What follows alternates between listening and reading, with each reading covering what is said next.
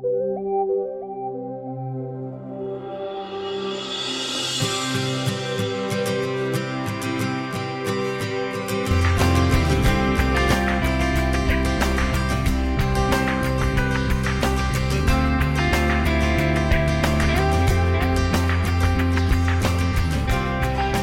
welcome this afternoon. My name is Ronnie Green, and I have the pleasure of serving here at the University of Nebraska-Lincoln as the Vice Chancellor for the Institute of Ag and Natural Resources and as Vice President of the University of Nebraska for Agriculture and Natural Resources.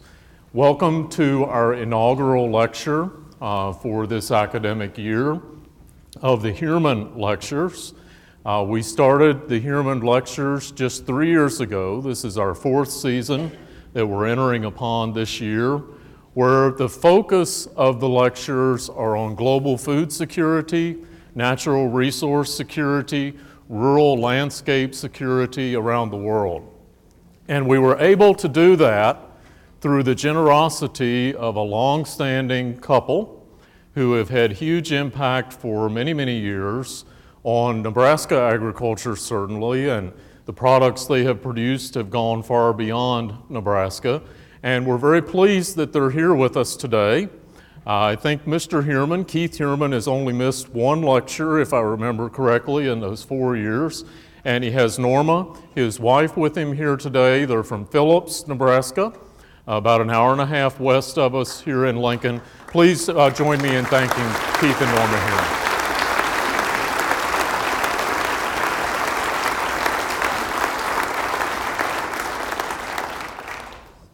Now today we're in for a real treat in our kickoff of the lecture series, in that it also is in parallel with the release of a report that we have been working on in the Institute of Ag and Natural Resources for the best part of the last year.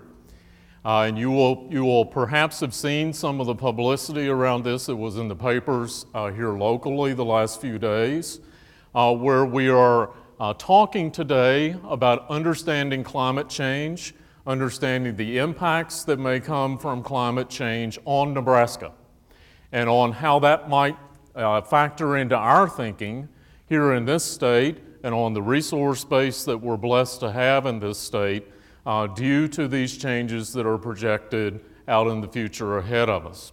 Now, our format today for the lecture, we're here on Nebraska Innovation Campus in the Conference Center facility that's new, as you can see, those of you that are here.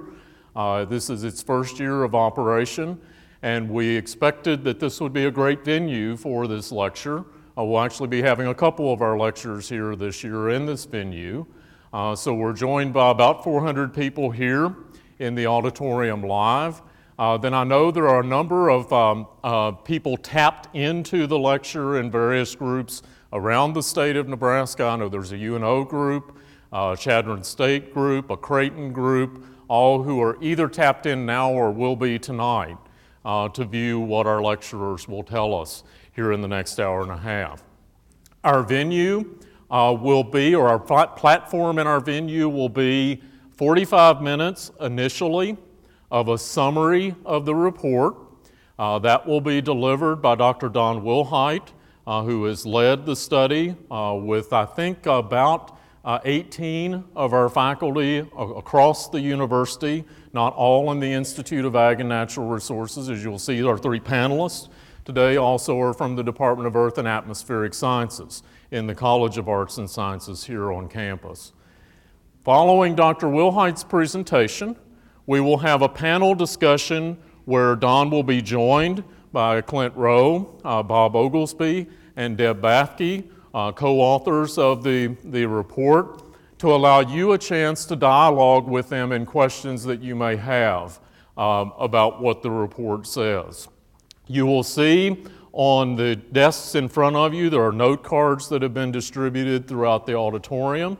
So if you have a question that you would like to address to the panel, we ask you to put that on the card, send them toward the end of your row, if you will, and they'll be collected during the lecture so we can begin with that panel dialogue in the second 45 minutes. Everybody on board?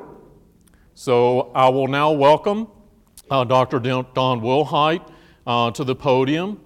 Don has been an international leader for many years as an applied climate scientist.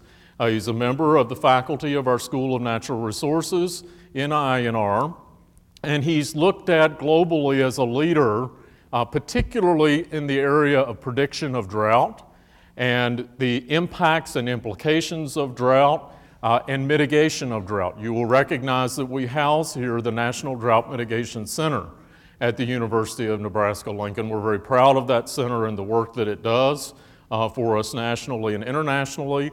And Dr. Wilhite, I follow his travel schedule closely, and he's all over the world all the time, working with groups all the way up the chain in helping us to understand the environment and climate and impacts on drought. So please join me in welcoming Dr. Don Wilhite for the initial part of the lecture.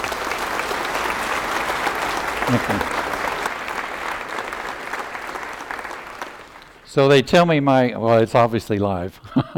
So welcome. I'm really pleased that you could all come to this lecture this afternoon. First of all, I must say this is the first time I've spoken in this auditorium, and it feels somewhat like a Colosseum in ancient Rome. So my first question to Ronnie Green is, at what point are you going to release the lions? So, no, I'm pleased to have you all here. I also would like to introduce, Ronnie mentioned them, but they're sitting in the front row over here, and they'll join us in the panel. I tell you, the four of us have worked hard on this report for about the last 6 to 8 months, and I couldn't ask for a greater group of collaborators than what I've had to work with in these three individuals. So Bob Oglesby is seated closest to me. Hold up your hand, Bob. Clint Rowe and Deborah Bathke. So all three of them have appointments, as Ronnie said, in the Department of Earth and Atmospheric Sciences. Bob Oglesby also has a joint appointment in the School of Natural Resources. So one of the cardinal rules about public speaking is to know your audience. And so as I started thinking about this audience and the diversity of people in this audience and their knowledge of the issue of climate change, because it's a very complex one, I was trying to think of an analogy to the diversity that I see in front of you. You'll know that before I show you my next slide, this report will be available at the end of the lecture, and it'll be on tables around. So this is the analogy, a Nebraska football game. And if you think about the diversity of people that are in the stadium, in terms of their understanding of football, their real understanding of football, maybe you get an idea about the diversity of expertise and understanding of this issue that exists in this particular auditorium today and that are linked in via video links. So I was thinking about this, and it sort of puts me in the perspective of thinking like sort of the Geico gecko, in the sense that, does everybody already know this information? Well, obviously everyone doesn't. A lot of people are on what I would call the novice but eager to learn side. Other people, there are many experts in this room that know as much about this issue or more than I do. So I would ask you as we go through this, kind of where do you place yourself on this scale between being an expert and being a novice? But hopefully, regardless of where you are in that scale, that you have come to the lecture to learn about this and to learn about the potential implications of climate change projections on the state of Nebraska. So if you came to the lecture hoping, if you're a skeptic, hoping to hear that global warming is a myth, you're going to be disappointed, because I'm not going to say that. But again, I hope you came with an open mind and willingness to listen and to learn about the science behind climate change as well as the implications associated with that for Nebraska. So this slide says, did you know that 97% of climate scientists believe that humans are causing the current change in temperature, the global warming that we're talking about here today? There's a significant misperception about that amongst certainly the American community. I saw a poll the other day that said only 12% of Americans understand that 97% of the climate science community conclude that global warming is a result of human activities. So we have a lot of educating to do on this particular subject. So the outline for my presentation is going to follow something similar to what we see with the report that you'll have access to following this lecture, both in the hallway in hard copy, but also online. This will be available in electronic format. So we'll talk about the science of climate change. We'll get into issues of the observed changes that we've seen to date, talk about the projections, and also separating natural causes for climate change, which is one thing that a lot of people get confused about, versus human causes. And then we'll conclude with some takeaway points, some challenges and opportunities as we move forward. So, first of all, let's start with the introduction and background. I'm going to give you a couple of definitions, which you might think is a pretty simple place or a beginning point with our conversation, but I think it's important. So the first definition is one of weather. Weather is the condition of the atmosphere at a particular place and time. So it's defined by whether it's cloudy, whether it's sunny, wind speed, temperature, precipitation, all of those variables that we're used to hearing about on our nightly news. As opposed to climate, where we're looking at the composite or the average of weather over a longer period of time, typical averaging periods being 30 years or longer. And so an important part of climate are what are the trends associated with climate. And so this is something we'll talk about. Mark Twain said it this way: climate is what you expect and weather is what you get. So that's another way to make a distinction between weather and climate. Now I bring this up because of the fact that many people get these two terms mixed up or confused by what's weather and what's climate. So let me give you a couple of examples of this type of confusion. So here's a map that shows July temperature, land and ocean temperature of 2014. And if you look at that circle that I've put up on the screen, Nebraska and the eastern United States was cool. We had a cool July and a wet July. So some people will say, well, see, global warming must be a hoax because we had a cool July. And we probably had somewhat of a cool August as well. Roberto Lenton and I just came back from Stockholm recently for Stockholm Water Week, and the people there were talking about what a beautiful warm summer they'd had throughout Europe this year. We're talking about weather, short-term weather patterns that affect the temperature and precipitation and other characteristics of the atmosphere at a particular point in time. So people will say, but if we're talking about global warming, why did we have a cool July? Again, it's weather versus climate. Another example is if you look at a plot of global mean temperature, some people will point to particular years where, like in 2000 and 2008, where global mean temperature actually dropped. Again, that's weather over a short time scale. What's important here is the trend. So again, the confusion between weather and climate causes a lot of people to maybe not understand this issue in so many ways. So we were fortunate. We did an extensive review of literature, building upon the expertise of the four members of the team.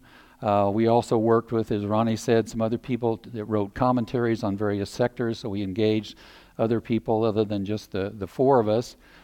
But two very important reports that just happened to come out, simultaneously with our study. First one is the most recent report of the Intergovernmental Panel on Climate Change that does a global assessment of the state of the science for climate change, implications of that, impacts, mitigation options, and so forth. And this report it's actually a number of reports. The first ones were issued in late 2013, the others in early 2014. And so we relied heavily, obviously, on the latest information coming from this group of more than 1,000 scientists that participate in this IPCC process. The second report is the National Climate Assessment Report that was released in May of this year. So this report focuses on the United States, and it's the third report that's been done, and it's generally done about every 6 or 7 years as well. And so this one gives us more information that's more specific to the United States. And so this is very helpful. This report is divided into about 32 different chapters. There are some overview chapters of projections. There are also chapters on various regions, including one for the Great Plains. There are also chapters that focus on different sectors. And so I pulled some of the key sectors for Nebraska, and we used commentaries to essentially discuss those sectors in terms of the implications of climate change on those sectors, and that's in the report, and you'll see that later. So if you look at the IPCC report, and you can read the language at the top there, but if you look at the language in the second paragraph, the evidence for human influence has grown since AR4, which is the assessment report 4, that was issued in 2007. If you remember, this report is the one that won the Nobel Peace Prize because of bringing this attention to this report and this issue to the attention of many people. It says human influence extremely likely at greater than 95%. So from a science perspective, 95% is a pretty high probability. So we believe, the science believes, that humans are the primary cause of the changes in climate that we're seeing today. Okay, secondly, climate change science. So many people talk about the fact, well, we all know that there have been ice ages. We all know that there have been warm periods, and these have occurred over thousands of years. And these natural forces that are causing these changes in the climate are still occurring today, but these occur over long time scales of thousands of years. And so we have issues of changes in a bit in the orbit or the wobbling of the Earth. We have solar output in terms of energy and so forth, and how that varies through time. We have things like El Nino southern oscillation events that again are causing changes in climate. And we have things like stratospheric ozone related to large-scale volcanic eruptions. So these natural influences are occurring today, and they've occurred in the past, and they are the reason, or how we explain, the movement from ice ages to warm periods and so forth. But we also have anthropogenic or human influences on the climate system. It's just that, there haven't been that many of us on Earth for all that long a period of time, and so these influences haven't been that significant in the past. Now we have 7 billion people, projected to be 9 to 9.6 billion people by 2050. So we are having an influence on our climate system. So one of those influences is the increasing concentration of greenhouse gases. CO2 is the one that you hear the most about. But we also have changes in aerosol particles as a result of the burning of biomass, smoke, and so forth, and then also changes in land use. 7 billion people have changed a lot of the land characteristics in the world up to this point in time, and we will continue to do that in the future.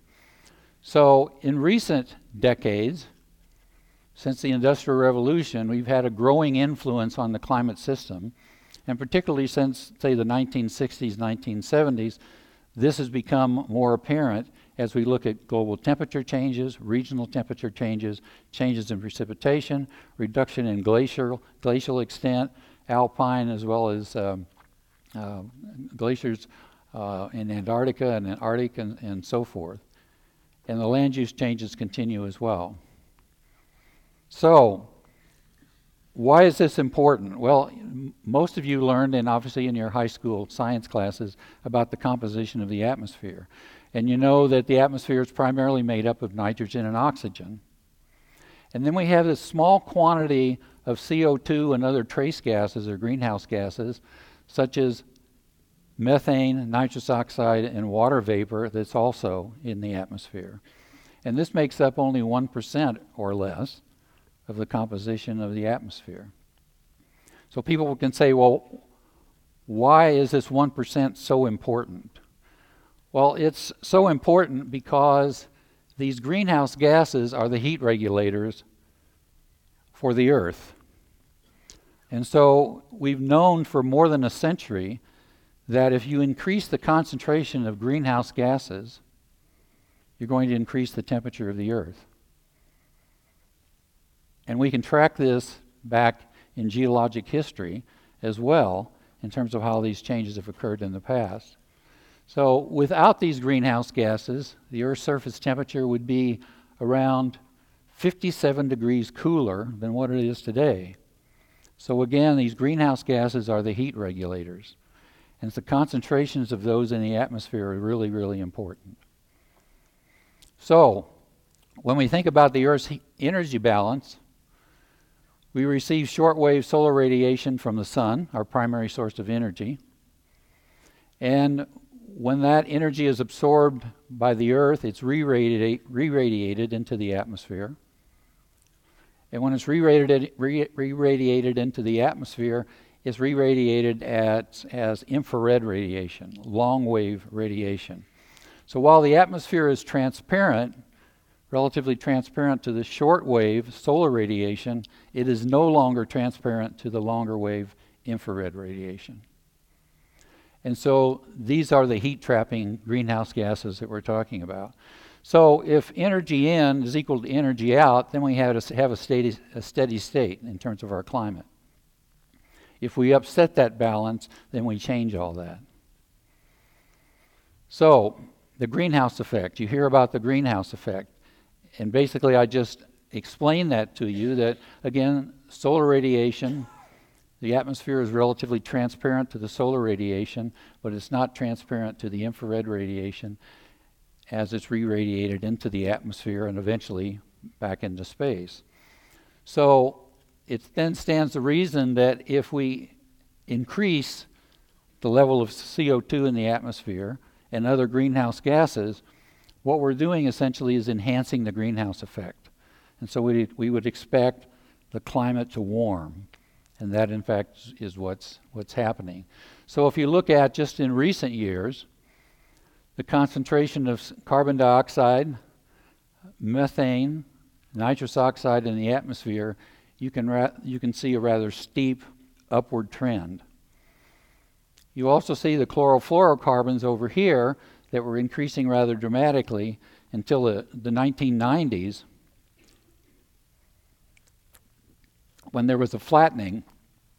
And this flattening, if you remember the concern about the ozone hole, and trying to control that in these chlorofluorocarbons were what was causing the deterioration of the ozone hole, or development of the ozone hole. And so you see with international treaties, we've been able to plateau this or bring those concentrations in the atmosphere down. So we can do the same thing with these other greenhouse gases, but it takes agreement globally to do this. Countries have to come together to do this. If we look at a longer term trend or plot of CO2, this goes back 650,000 years. At the beginning of the Industrial Revolution, the concentration of CO2 in the atmosphere was 280 parts per million. By 1950, it had reached 300, and in May of this year, it reached 402. This is going to go to 450, it's going to go to 500 and beyond, unless we do something about it. So people may say, well, you know, we've had ice ages in the past, and we've had these changes in the past.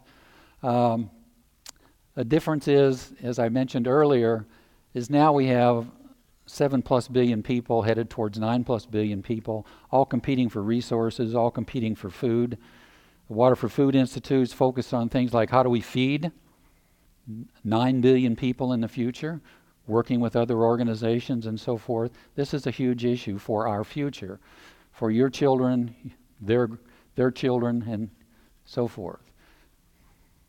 So the concern is that the changes that have occurred in the past as a result of natural forcings have occurred over tens of thousands of years, whereas the human forcings, we're looking at changes occurring in a period of less than 100 years, a rapid change in temperature and effects on precipitation and other things. So, what are the observed changes? Well, we could go into a great deal of detail about these in terms of all the changes we're seeing. I think all of you can understand the fact that we are seeing a lot of changes in our climate. So one way to look at that is, okay, if we had a warming world, what indicators will we be looking at to tell us that we in fact have a warming world? So here you have 10 indicators. The white arrows are those things that we would expect to be increasing. Air temperature over land, air temperature in the troposphere, temperature over oceans, sea surface temperature. And then there are 3 arrows that you see that are black arrows going down. We would expect to see a reduction in sea ice, reduction in glaciers, snow cover, and so on. If you look at the data set for all 10 of these indicators, they all verify that this is what's happening. So there's a lot of data that backs this up, and we have more and more data all the time through satellite images and so forth. So our observation network has increased dramatically. If we look at these temperature changes by decade, we see that, the 1980s was the warmest decade on record. And then look at the 1990s. And then 2001 to 2012, again, even warmer. So increasing temperatures globally, and of course we're also seeing this locally. And what I consider to be a remarkable statistic is if you look at as through July of 2014, we've had 353 consecutive months where the global temperature exceeded the 20th century average for those months. 353 consecutive months. So we're talking about trends, okay? So if we look at the United States and we say, well, where have we warmed in the United States? Well, the warming in the United States has been largely in the western part of the U.S. and across the northern tier of states. There's been a little bit of cooling in the southeast over this period, and it's looking at comparing recent years to the 1901 to 1960 average. Nebraska is kind of in the middle of all of this, showing some increase in temperature. It varies from one part of the state to another. We see this in a lot of different ways. If we look at the statistics on heating demand, for example, we see that heating demand in the United States is dropping. Why? Warmer temperatures. Well, then what would you think about cooling demand? Well, cooling demand is increasing. So this is a reflection of the changes that we're seeing. Not only daytime temperatures, but nighttime temperatures. Winter temperatures are less severe, and so forth. So this is another good indicator. And this is one of Ronnie's favorite indicators, plant hardiness zones. If we look at the plant hardiness zones in 1990, we can see that the zone between 4 and 5, the line between those two that I've marked here with an orange line, ran basically through the middle of Nebraska. In 2012, this zone had moved to the border of South Dakota. So these zones are moving northward. And the projections are that these are going to continue to move northward, and I'll talk a little bit more about that in a few minutes. Observed increases in frost-free season. The average for the Great Plains, frost-free season has increased by about 10 days. In Nebraska, it varies from about 5 to 25 days, depending on which part of the state you're in. In terms of precipitation, the greatest increases in precipitation, again, remember that warmer temperatures mean that the air can hold more moisture, so you would expect to increase precipitation. And so along the northern tier of states in the United States, we've had an increase in precipitation. In Nebraska, the results are somewhat mixed. Drying trend somewhat in the western part of the country, or western part of the state, and in the eastern part of the state, some increases. But notice these increases, if you look at the scale over on the right, are relatively minor. We're talking a few percentage increases.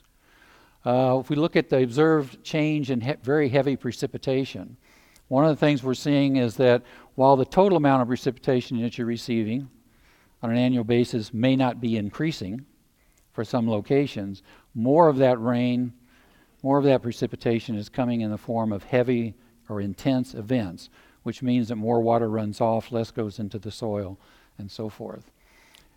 Another big concern is related to extreme events and the frequency of extreme events that we're seeing.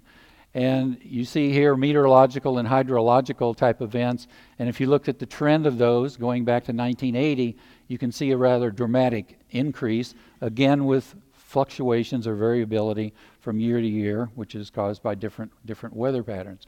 But what's concerning is the trend, and more recently we've seen even a steeper trend. So why are we concerned about extreme events? Well, they put tremendous social and environmental costs on society, and also tremendous economic costs to rebuild or to recover from these events. So think about Superstorm Sandy, in which more than $50 billion has been allocated to rebuilding from Superstorm Sandy. $62 billion were spent by the federal government in response to the 2011-2012 drought. These are very expensive events, and if we look at the trend, the total cost in billions of dollars is skyrocketing. Who's paying for this? You're paying for this. This is taxpayer dollars.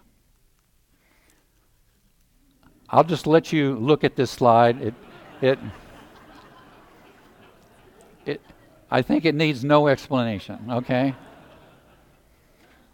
Okay, so separating natural from human factors. So you've probably all seen a slide that resembles this at some point, looking in books and magazine articles and newspapers and so forth. So here you have the global temperatures, global mean temperatures, and here you have a plot that shows CO2 concentrations in the atmosphere. Obviously a very strong correlation between the two. So how do you separate natural causes, which we talked about earlier, from human causes?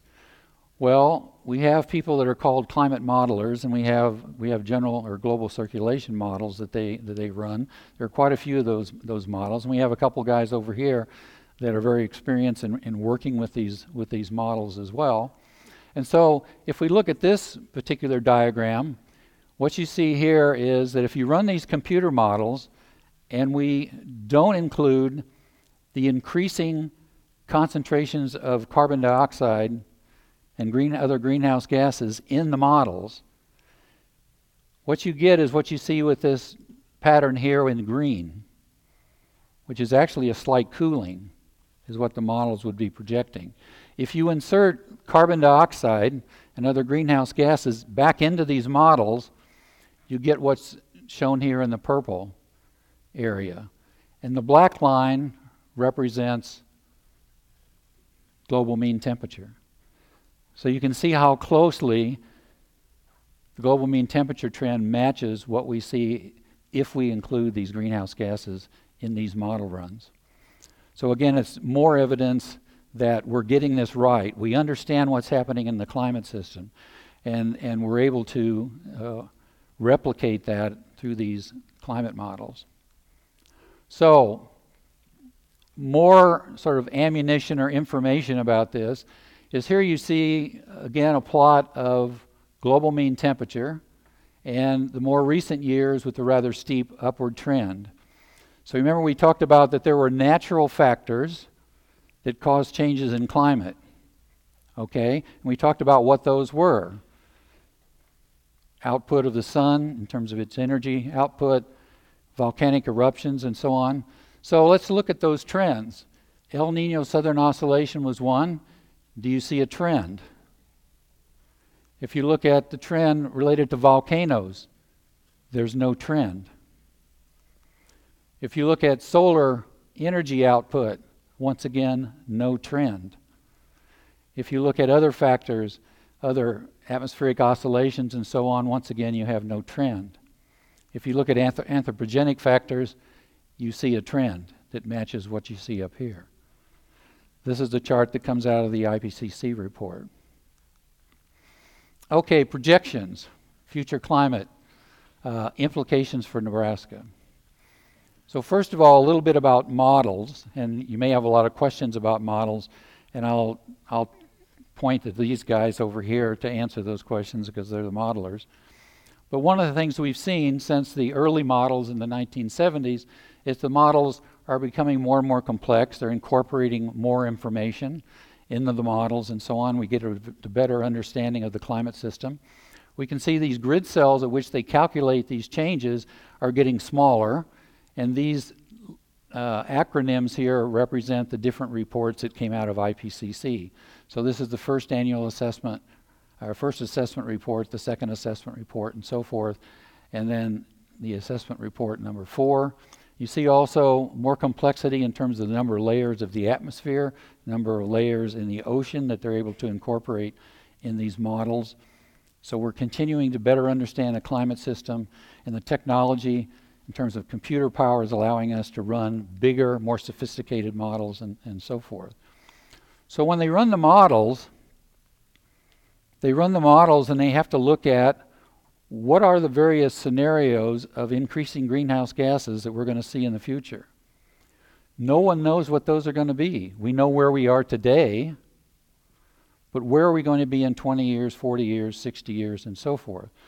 So the climate modelers look at scenarios. So this first scenario is the red line. It's essentially a business as usual. We just keep doing what we're doing, burning more and more fossil fuel and so forth, adding more and more carbon to the atmosphere.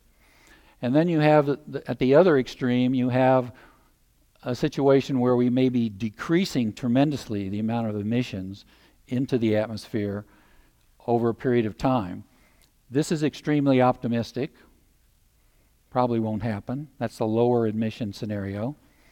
This is a higher emission scenario, and quite frankly, business as usual. We're actually exceeding this level of input of greenhouse gases in the atmosphere. So when people say, well, we can't really believe these models because they're not very good, because look at the wide range of temperatures, and we'll talk about that in a minute, that are in these models. Actually, the largest uncertainty that you see, when I give you some temperature ranges in a minute, the largest uncertainty is associated with the fact that we don't know what human behavior is going to be over the next 30, 40, 60, 100 years. We don't know what the emissions are going to be, and therefore where the concentrations are going to go. So, how do we go about looking at the implications of all of this on Nebraska? First thing is we assessed the observed changes in climate that we've seen to date. So over the historical record, looking back to the late, say 1895 and that period. Secondly, we tried to interpret the projections that came from the National Climate Assessment Report. These are national in scope, but they also have projections at a regional scale, and we tried to bring those down to Nebraska and interpret what that information was. And then the third step in this process was to invite commentaries from experts in key sectors that we felt were important for Nebraska, and to have these experts talk about what these projected changes might be on each of these different sectors. These sectors were chosen not just because they're important to Nebraska, but all of these sectors, with the exception of the insurance industry, all of these sectors were sectors that were addressed in the National Climate Assessment Report. So we had that as a basis, projections at the regional level of the Great Plains, and then they drew some conclusions with regards to these sectors. So these are included in the report, and I encourage you to read those, because I think there's a lot of great ideas there, a lot of great information. So, temperature increases. We don't mean to scare you. We're trying to give you what the science is telling us. For a low emission scenario, we just looked at the graph of that, we're looking at a temperature increase towards the final quarter of this century of 4 to 5 degrees Fahrenheit. And as I said, that's a pretty unrealistic scenario because it means that we're going to have to adopt very strict controls on carbon emissions into the atmosphere. The higher emission scenario is projecting an 8 to 9 degree increase in temperature by the last quarter of this century. That's pretty scary. But again, the uncertainties are really related to the fact that we don't know what the future emissions are going to be. So it's important that we get a handle on those and we understand those relationships. Another key finding is that projected high temperature stress days, so these are days over 100 degrees, are expected to increase dramatically to the final quarter of this century. Under the low emission scenario, 13 to 16 additional days. Under the high emission scenario, 22 to 25 additional days. So try to remember those numbers because I'm going to come back to that in a few minutes. Yesterday we had some conference calls talking to the congressional delegation and to the state senators and so forth, and a question was raised, well, what if we're wrong on, for example, this first set of numbers? We may be wrong, but people need to understand that we could be wrong in both directions. So it's not, people tend to think that we're going to be wrong on the low side, but we could be wrong on the high side as well. The number of warm nights, we've seen an increase in that to date, and this is going to continue in the future. Frost-free season, we've seen quite an increase in the length of the frost-free season, and it's projected at least an additional 2 weeks added onto the frost-free season towards the end of this century. If you look at this in a map form, the low emission scenario, the low emission scenario is 4 to 5 degrees. That's this map here, and you can see how Nebraska sits in that. In the high emission scenario, you can see where we sit at the 4 to 9 degrees. So this map comes out of the National Climate Assessment Report. And this report is mandated by the U.S. Congress, by the way, so it's not something that's being done arbitrarily. Coming back to this issue of the number of high temperature stress days, this is a projection of high temperature stress days towards the end of the century, out to 2099, and the higher emissions scenario are the red bars, the lower emissions scenario are the orange bars, and then you see these bars in brown. This is the historical number of high temperature stress days that would occur within these different regions. So if you look at, where are the big losers? Regional losers, the southwestern United States, the Great Plains, and the southeastern United States, with a dramatic increase in the number of high temperature stress days. So, you remember 2 years ago, we had a very severe, extreme to exceptional drought in Nebraska and over 2/3 of the United States. One of the characteristics of that drought was not just a deficiency of precipitation, but it was the extremely high temperatures that we were experiencing. So this is the map that shows the number of days over 100 degrees in 2012 between June 1st and September 15th. And I've extracted for a couple of locations, Lincoln and McCook. This is the number of days over 100 degrees in Lincoln and McCook in 2012.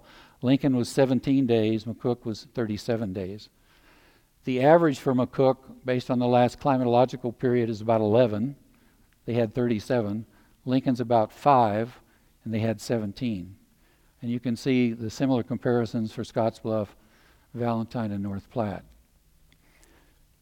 So the bottom line here is, if these projections hold out, by the last quarter of this century, an average summer in Nebraska would be comparable to 2012.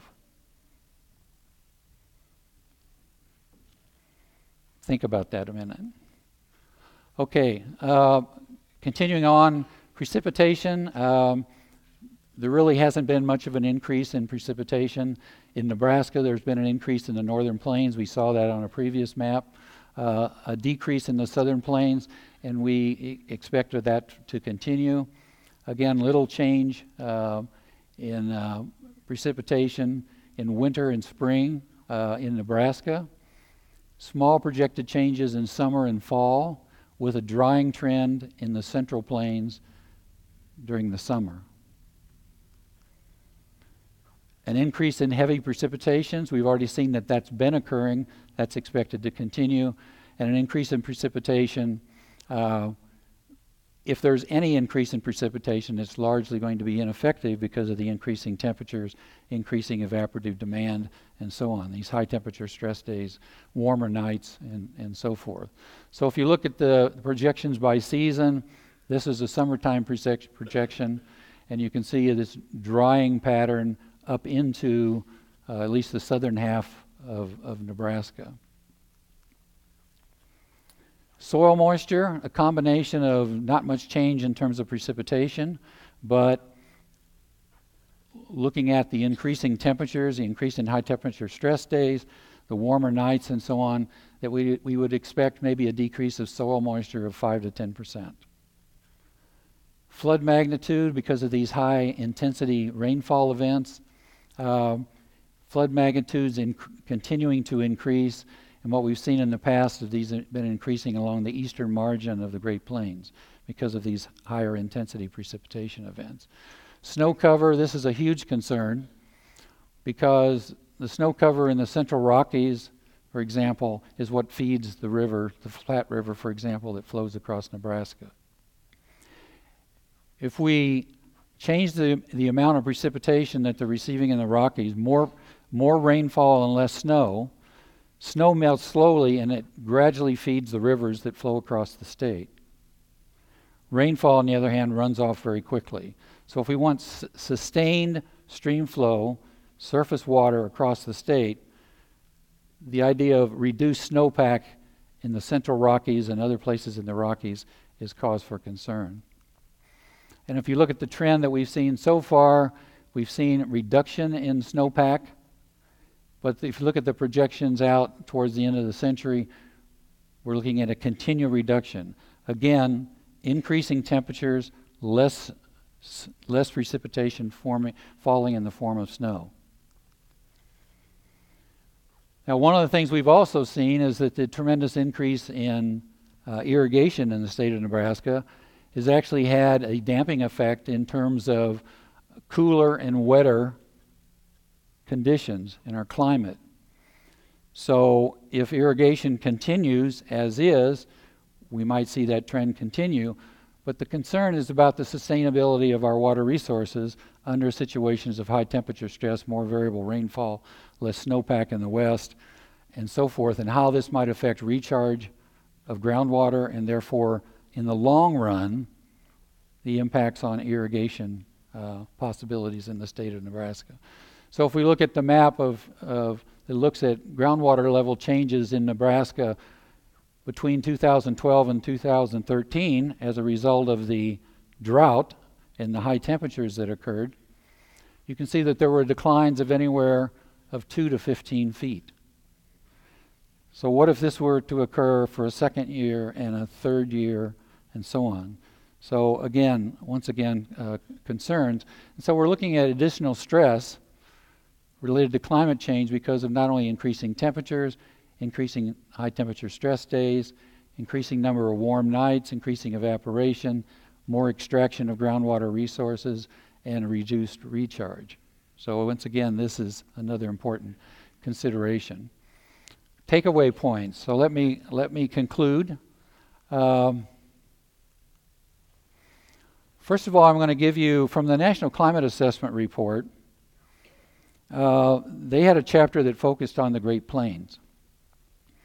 And so I'm going to give you the conclusions from the Great Plains chapter with regards to some of the concerns or the key messages for the Great Plains coming from this assessment, again, the National Climate Assessment, which was involved over 300 scientists from throughout the country. So the first one of these is related to rising temperature. I maybe need to read it from here because this is a weird angle. Rising temperatures are leading to increased demand for water and energy.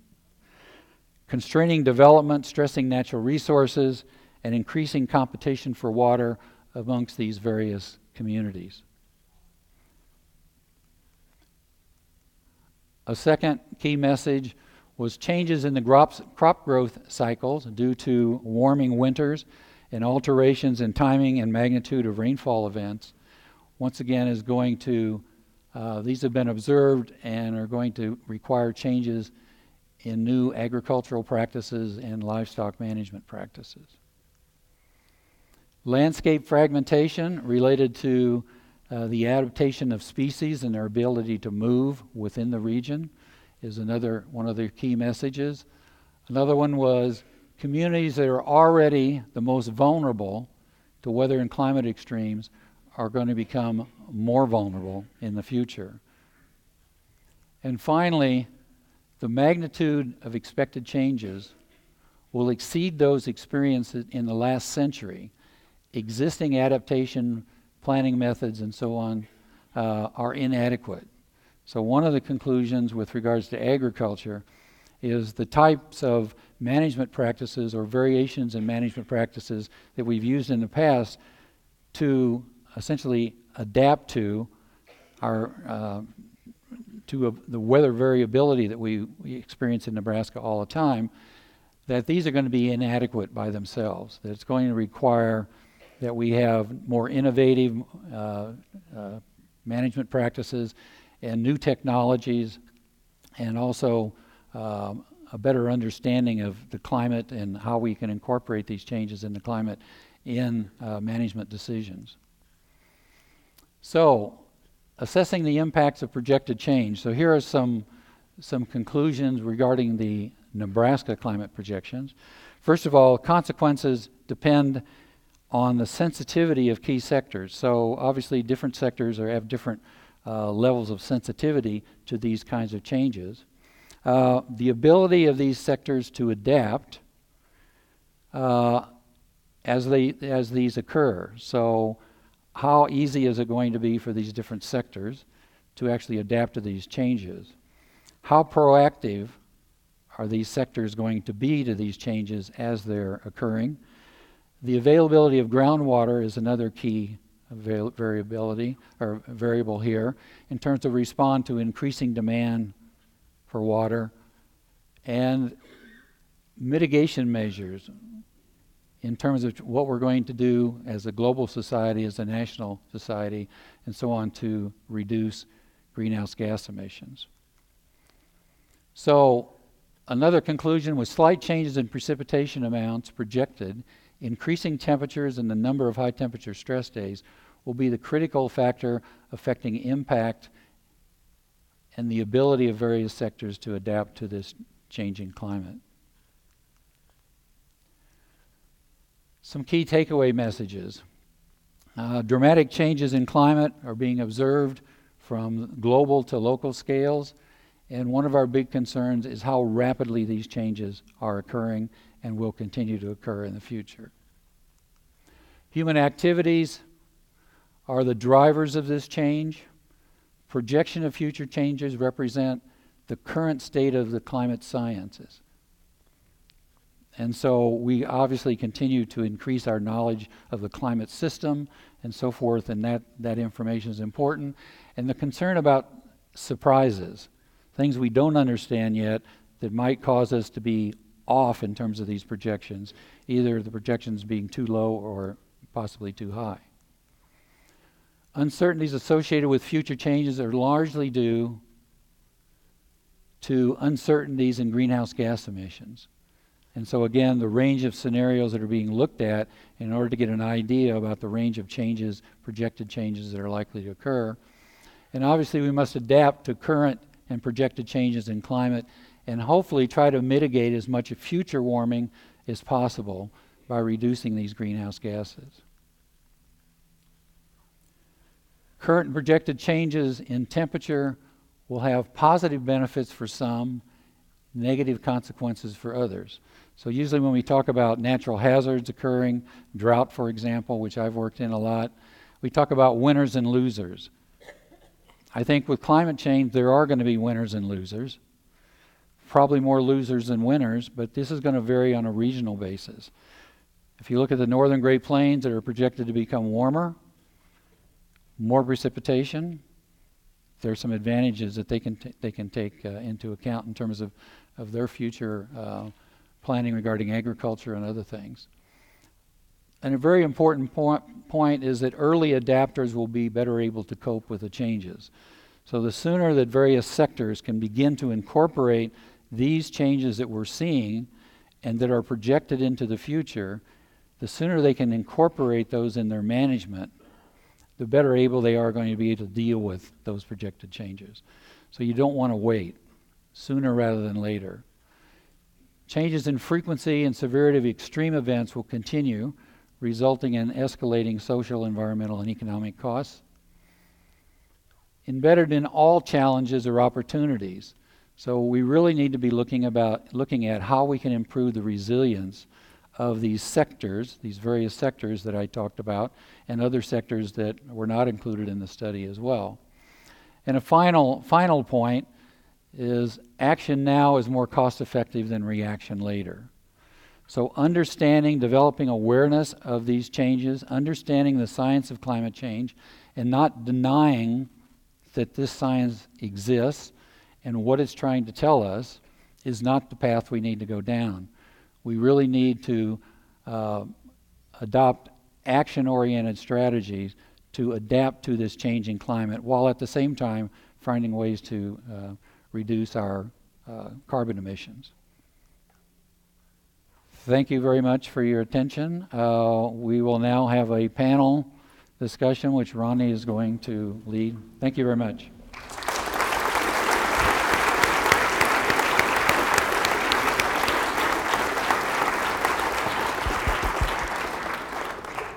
Well, we now will ask the other three co-authors of the report to join Dr. Will Hyde at the table. And as I had said earlier, if you have a question that you would like to address to them, please circulate it to the end of your aisle either way. So if you're on this side, go that way. If you're on this side, go this way. So they've now turned and those will be so collected. They all should be live. And we'll get started with some discussion. So as we're waiting on those first questions to come in, I would just point out to you, as Don said, the hard copy, printed copy of the report. We have 500 copies available here today that you can pick up on your way out of the venue. And it also will be available in PDF electronic form as he indicated online. So we hope if you want a copy today that you can get one and take it with you. I also would point out to you, we didn't say much at the beginning about this particular venue. It's a little bit different for a livestock guy like me to be standing on the floor of a former livestock exhibition building, having an event like this. But I hope you will agree with me that the transformation of this facility into a new conference facility available for the public here at Innovation Campus has been a fabulous transformation.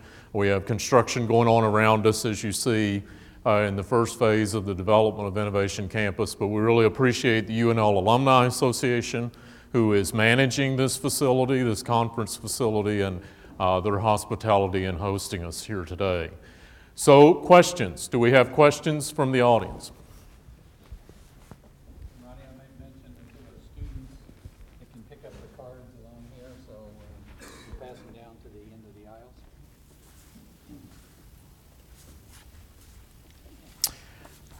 We'll just go straight with a good one right at the start. Okay, Bob's going to answer that. So these folks told me they were going to divvy over how they answer the questions. So whoever wants to take these on, please do so. Do faculty members at the University of Nebraska-Lincoln face funding pressures from outside funders to downplay the effects of human-influenced climate change? Told you we were starting with one. We don't feel any pressure one way or the other, okay? The funding, I don't know where this confusion comes from, that we have to say certain things, our funding depends on it. That shows total lack of understanding of how the funding process works. No, our funding in no way, shape, or form depends on which side of the climate change picture we fall on. That the prevailing opinion of the group? Okay. Yes. All right. Second question, what changes are needed in agricultural practices and who will or which agency coordinate them? I'll take a shot at that one because I am in the Institute of Agriculture and Natural Resources. So while I'm not necessarily an agricultural scientist, but I think there are a lot of different organizations that need to become involved in this. Obviously, we have state agencies that need to become involved. Think about the Nebraska Department of Agriculture, but also the Department of Natural Resources, looking at a better understanding of water management issues in the state and so forth, and allocations and how climate change may affect the availability of water in the future. The university obviously has to play, I think, a tremendous role in this process, both in terms of educating our students, and it's not just the University of Nebraska, it's all educational institutions, and even K-12, educating our students about this issue, and through organizations like the Extension Service, for example. The Extension Service within INR has already launched a new initiative to develop a new action plan that's focusing on climate change resiliency. And so for those faculty that have extension appointments, I encourage them to become aware of this activity and to become involved in it and help in the development of this new activity. So there's a wide range of players, including players obviously in the private sector. There are a couple of questions in the stack that relate to this one. I'll try to blend them together. What research and outreach is the university doing to help Nebraskans reduce greenhouse gas emissions in agriculture, electric utilities, and transportation? Related, what specifically needs to change in Nebraska to bring down greenhouse gas emissions? That kind of thread of question. There are some people in the audience that might be better prepared to deal with that. I think through the Agricultural Research Division, there's a lot of research that's going on looking at reducing the carbon footprint of agriculture in general, but also for the other sectors. You'll see in the report there's a plot that shows for the principal sectors in Nebraska what the trend of greenhouse gas emissions has been over the last 20 or 30 years. And you'll see that all these sectors have had an increase.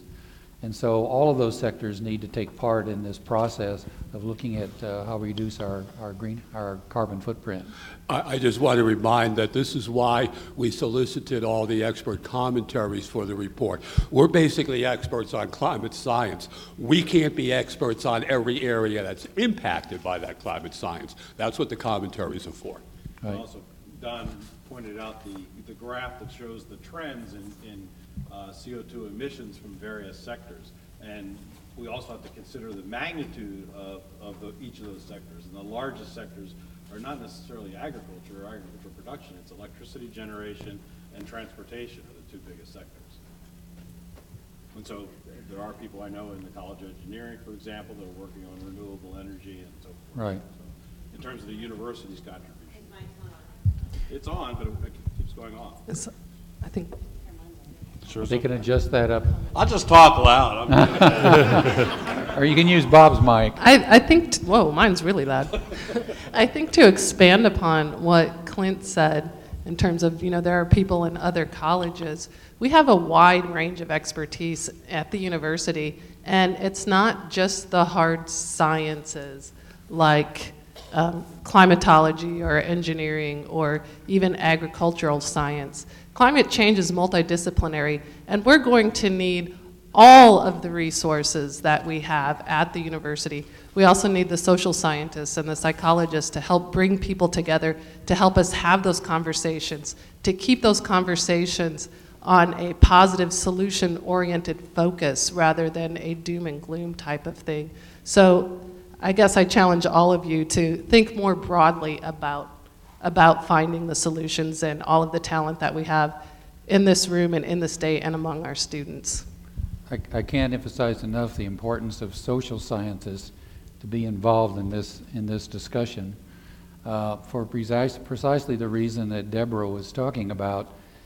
When we look at these future emission scenarios, we're looking at how we can change human behavior and to get people to value the environment for today and for the future.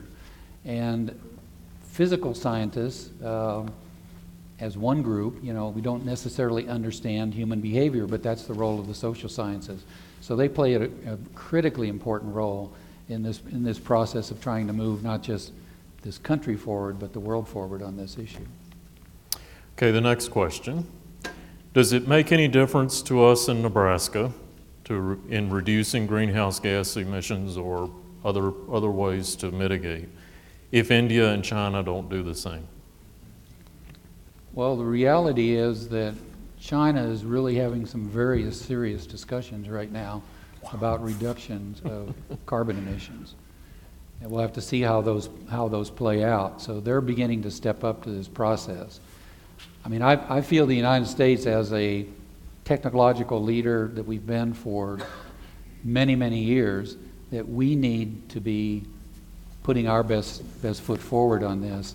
And you have to think about the fact that we've created a lot of this problem. If you look at the energy dependence of this country and how much energy we use, we've helped create the problem that we see. And obviously this is going to be perpetuated by other countries like India and China. Yeah, I thought that basically we in the United States, we used to think of ourselves as leaders for the world. Waiting to see how other countries act is not taking a leadership role. Exactly, and while China has passed us in total emissions, we are still the leader in per capita emissions. And so we have to keep in mind that we have a long way to go and a big leadership role to fill. And there are, as Don pointed out in the talk, there are plenty of opportunities that are going to go missing if we don't take a leadership role. The development of new technologies to adopt means that we can license those technologies to other countries, to other adopters, and make money on the deal, not just spend money. And produce some of those technologies in this state too. So first of all, thank you for all these great questions, because there's, as you can see, quite a stack of them that have come in, and thankfully some of them are in buckets that are somewhat related. This next one has maybe a little philosophical approach to it, but I think it's a good question for you. Do you believe we, i.e. humanity, can fix this global problem, or is it too late and we must just prepare to adapt instead of prevent? Do we have the global political will and instruments in order to make change? Who wants that one? That's a rhetorical question. We can't answer that for you. In fact, the people in this room can't answer that because the people of the globe as a whole have to answer that. Do we have the will or do we not have the will?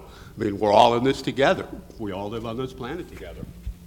And this is the place where the United States could provide strong leadership rather than being a reluctant, if at all, follower. Rather than waiting for somebody else, if we take a leadership role, I think we could provide some political backbone to the whole world. I think the same goes for the state, too. I mean, the state can be a leader within the United States. Okay, this is a technical question, so Don, I'll throw it to you. What is meant by plant hardiness? Plant hardiness. Well, we're talking about the ability of plants to essentially sustain cold temperatures and so forth and survive that. So when we talk about plant hardiness zones, many of you have gardens, and when you plant seeds, you look at the back of the seed packet and you see whether or not the seed you're going to plant is adapted to live in this climate. And obviously you're not going to be planting palm trees in your backyard because they're not hardy in our particular climate. So Yet. Yeah.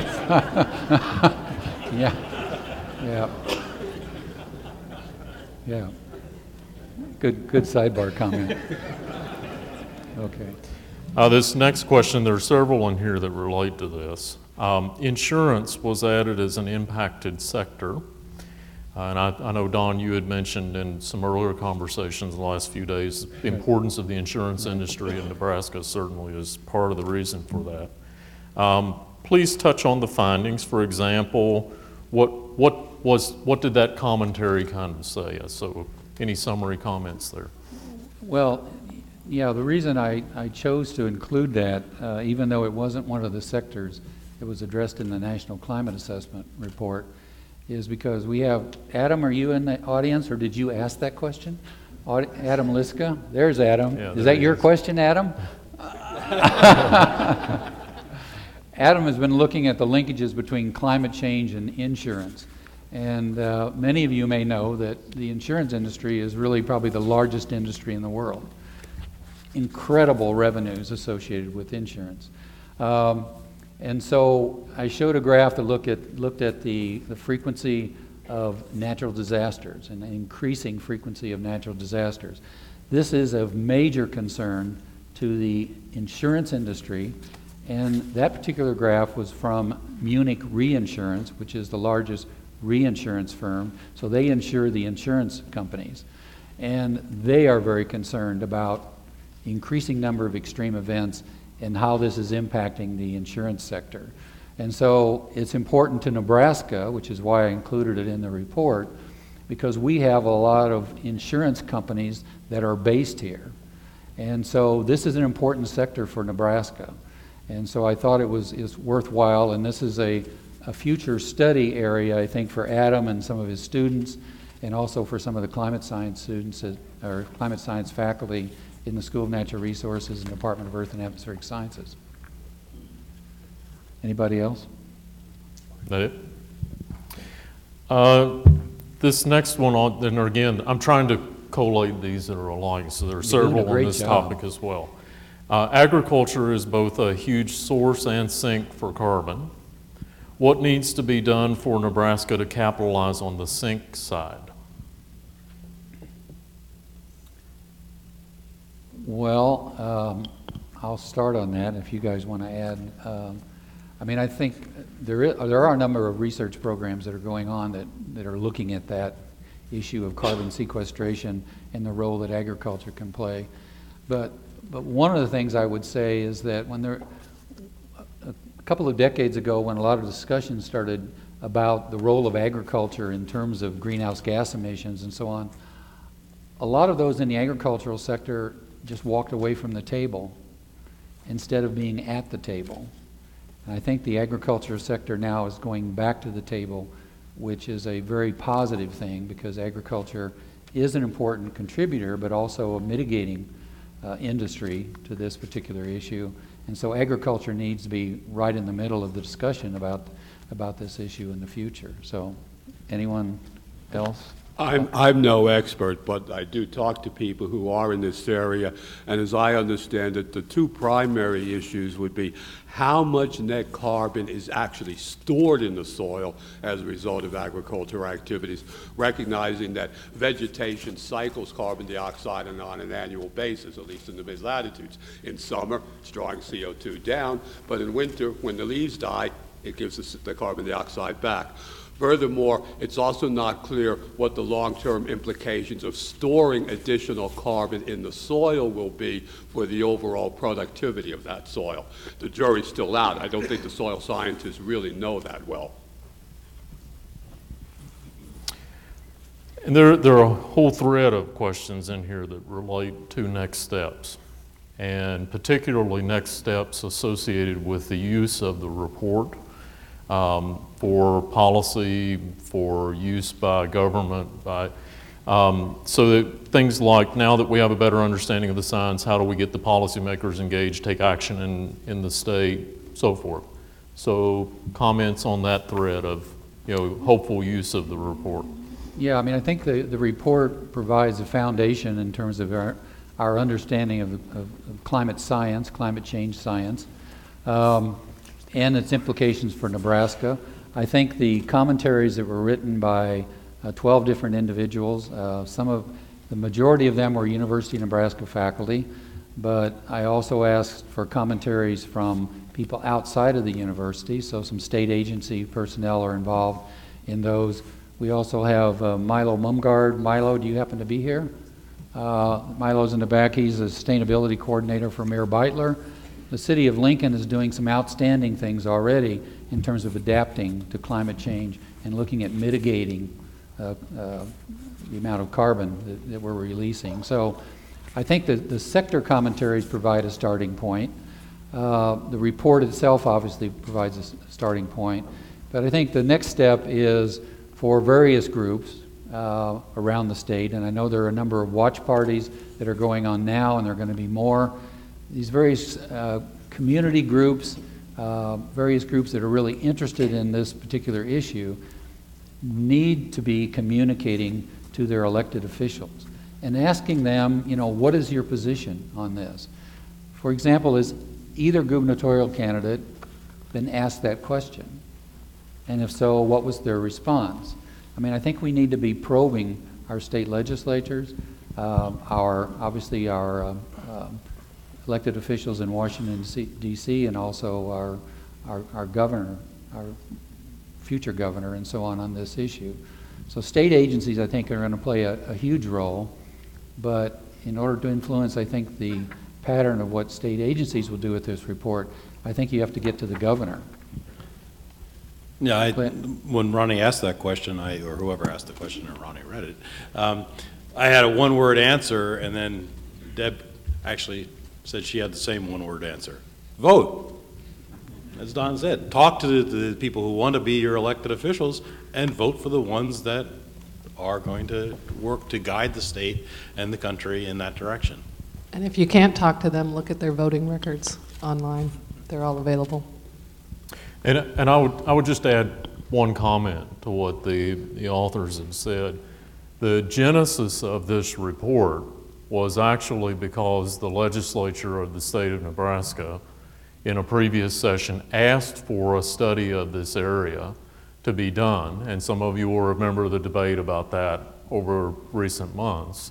And we felt it was very important to contribute to that area in what way we could, so we offered to do the report in the way that it's been done. So that's certainly the intent and hope of the use of the report, is that it will be informative for state and local policymakers as they think about adaptation in these areas.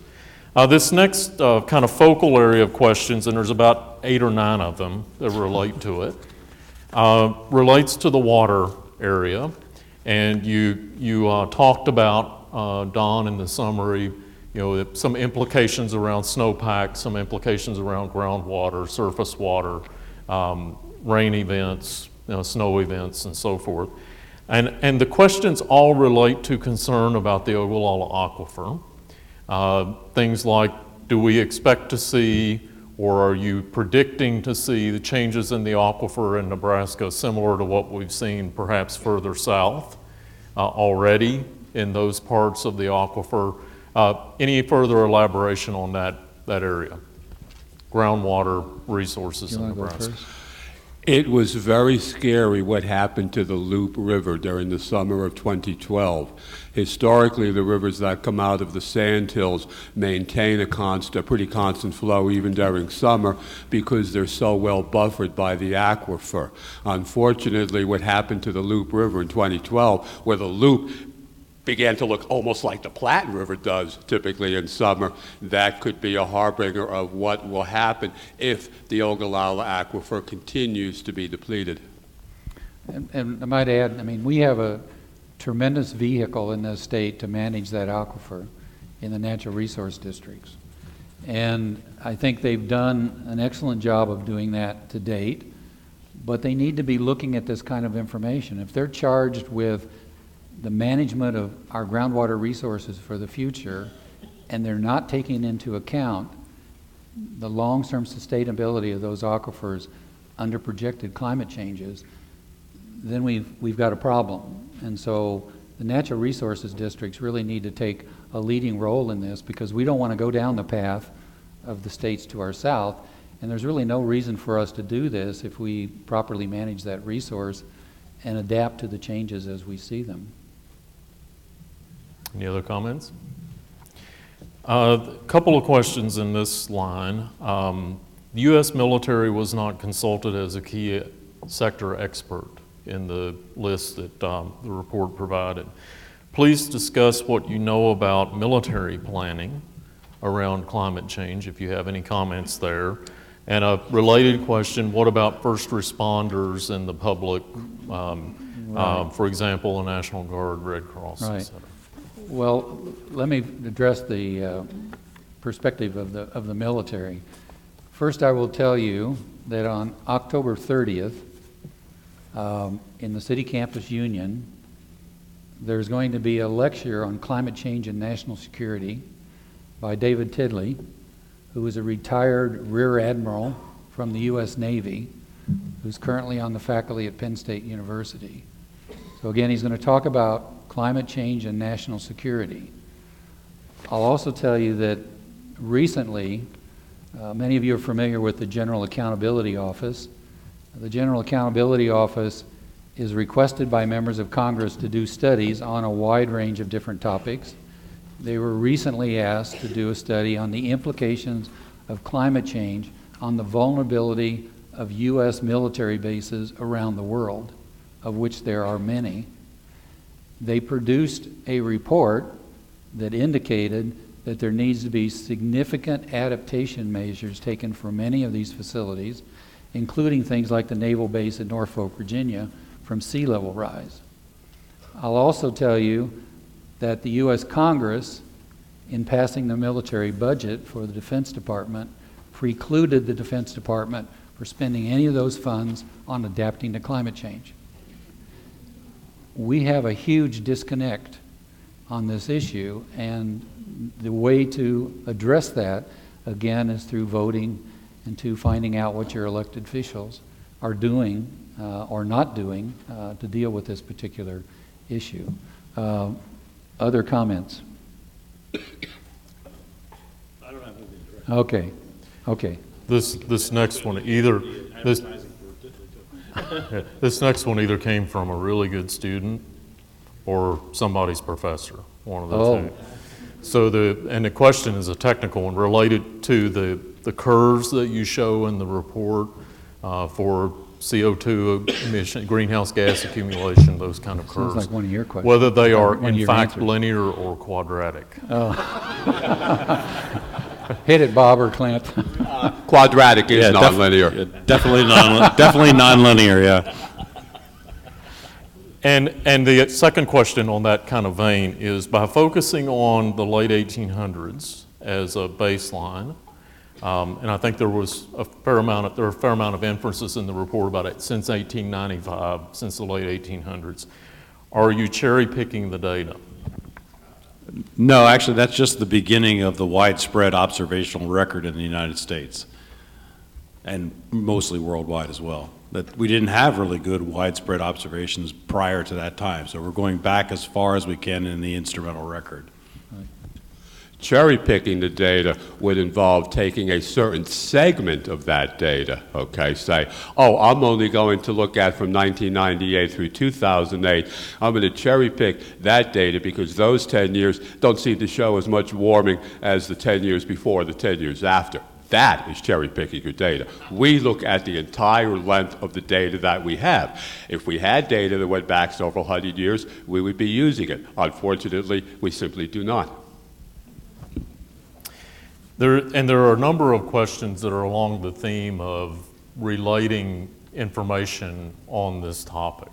So who are the best messengers to relate information on this topic? There's some questions like that. And this one probably is more pointed. How do you address the gaps in science literacy and public understanding on issues as complex as this? For example, people who trust the science of climate change but don't trust the science of biotechnology and vice versa. Any comments there? It's interesting, interesting It's question. an interesting conundrum. I wish I knew. Well, it's certainly a dangerous trend in this country, maybe in other countries as well, of what's called denialism, which is essentially ignoring what the science tells us and then believing essentially hearsay or what's coming from non-credible sources. And so it's really important that we focus on the science and the science behind that science and so forth in the future. Yeah, I winked at our provost who's sitting here when you said that, because Susan Fritz, the provost of the University of Nebraska System, we're glad Susan's with us today, gave me this book 4 years ago when I arrived on campus. The title of it is Denialism. And it goes through a series of case studies using a whole variety of things where there is a societal move to deny the science associated with those various things. And actually the climate science was one of those examples, amongst biotech and a number of other things as well. This one's a fun question. I just want to know what you say. As a former skeptic myself, this is from the audience, have any of you been a late believer that humans are causing climate change? And if so, what made you change your mind? I think I know the answer to that, but I just thought I'd ask it anyway. I was not. I got interested in the study of climate in the first place because I became fascinated between the relationship of the advent of human agriculture in what we now think of as the Middle East and the impact that agricultural activity may have had on the intensification of desertification in that region. So I guess no. My background is looking at the links between climate and changes in the land vegetation and how it affects populations and so forth. So. No. I guess my question is, what do you consider a latecomer? Because if you look at me compared to these guys, I might be I might be a latecomer. Good answer.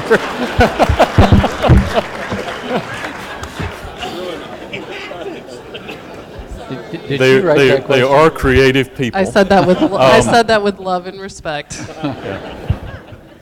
And we'll bring our questions to a close with this kind of thread of questions. So there's been a lot of interest in the report, and a number of the questions that came forward had to do with specifically agriculture's response to dealing with this issue. So how can agriculture respond? How can the agricultural community, including farmers and ranchers, respond to this? And there's two questions here. One is more general that says, how quickly and slowly will plants and animals, and by animals I would include wildlife as well as domestic animals, adapt to projected changes, percentage that might not be able to adapt? So that's a broader question. And then secondly, I think Dr. Wilhite, you mentioned UNL Extension. How fast can the farming sector expect to get advice from UNL Extension on ideas to farm smart or climate smart agriculture is now quite a topic amongst our efforts. Well, on the second part of that question, I mean, Extension is launching this action program now and trying to bring together the faculty resources to address this.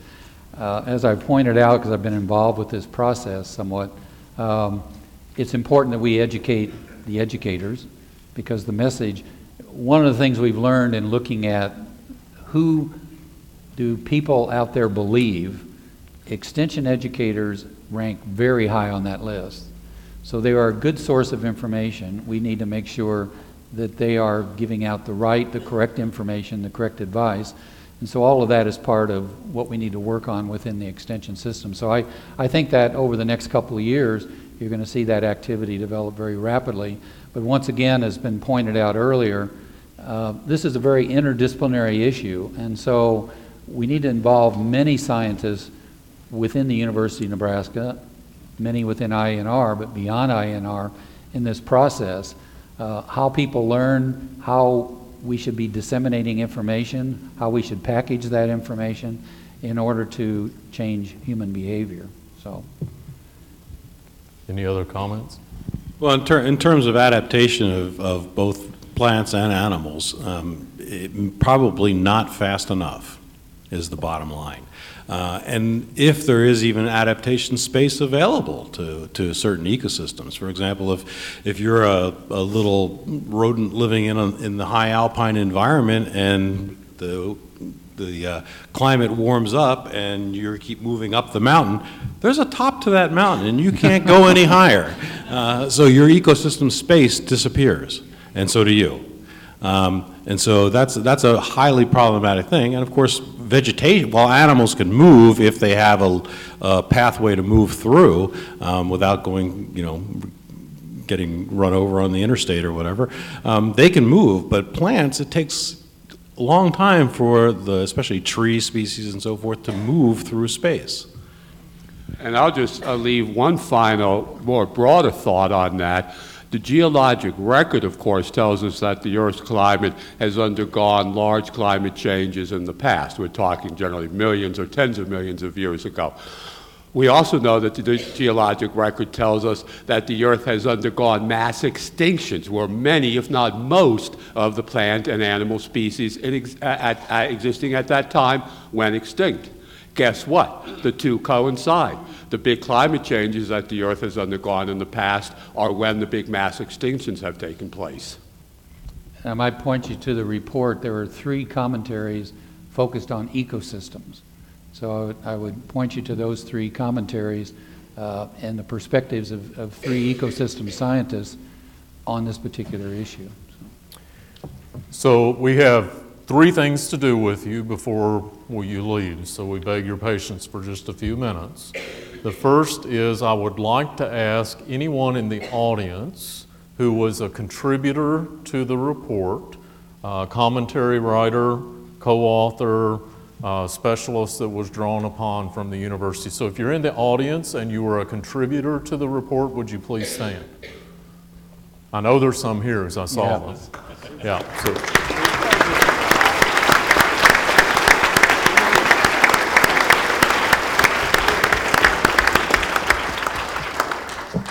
Secondly, we have a tradition in the Heuermann lectures that we started 3 years ago now, that each lecturer receive a memento from the university to remember their Heuermann lecture. And it's a commissioned medal that we provide that it has a very nice picture on it related to the tree of life associated with what we do in agriculture and natural resources. So we have medals for all 4 of our participants today to remember their time here as a Heuermann lecturer. So please join me in applauding Don and Clint and Bob and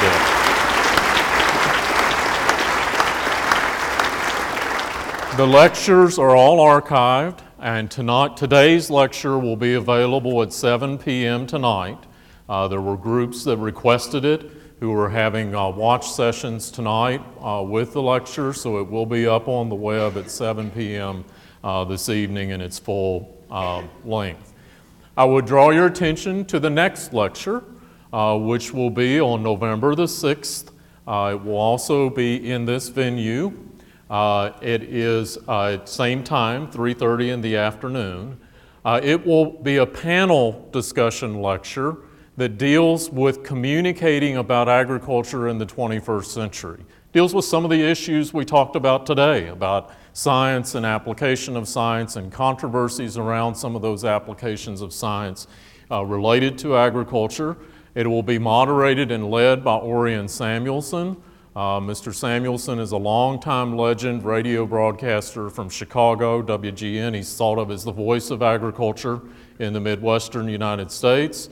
He will moderate the panel. It will include Barb Glenn, who previously was with CropLife America, before that was with the Bio Organization in Washington, just recently became the CEO for the National Association of State Directors of Agriculture in the U.S. It also will include Marcy Tessman. Marcy is the president of Charleston Orwig, which is one of the largest agricultural media organizations in the world, located in Milwaukee, Wisconsin. Kevin Murphy from a group called Food Chain Communications, Inc., that deals with the livestock sector in particular and a lot of issues around the livestock sector. And I couldn't resist this one, so I'm going to sit on the panel as well and prod them along the way. So put that on your calendar, November the 6th, in this venue at 3:30 in the afternoon. In January, we will have Allison Van Eeneman from the University of California, Davis, coming to give the lecture on animal biotechnology, all of the issues around animal biotechnology. Allison will receive the Council of Ag Science and Technology's National Communications Award in about 2 weeks in association with the World Food Prize in Des Moines. And I can assure you she is a compelling and exciting speaker that we're looking forward to having here in early January. So welcome you to those lectures in the future. Please join me again in thanking the panel. Remember, the copies are available on your way out.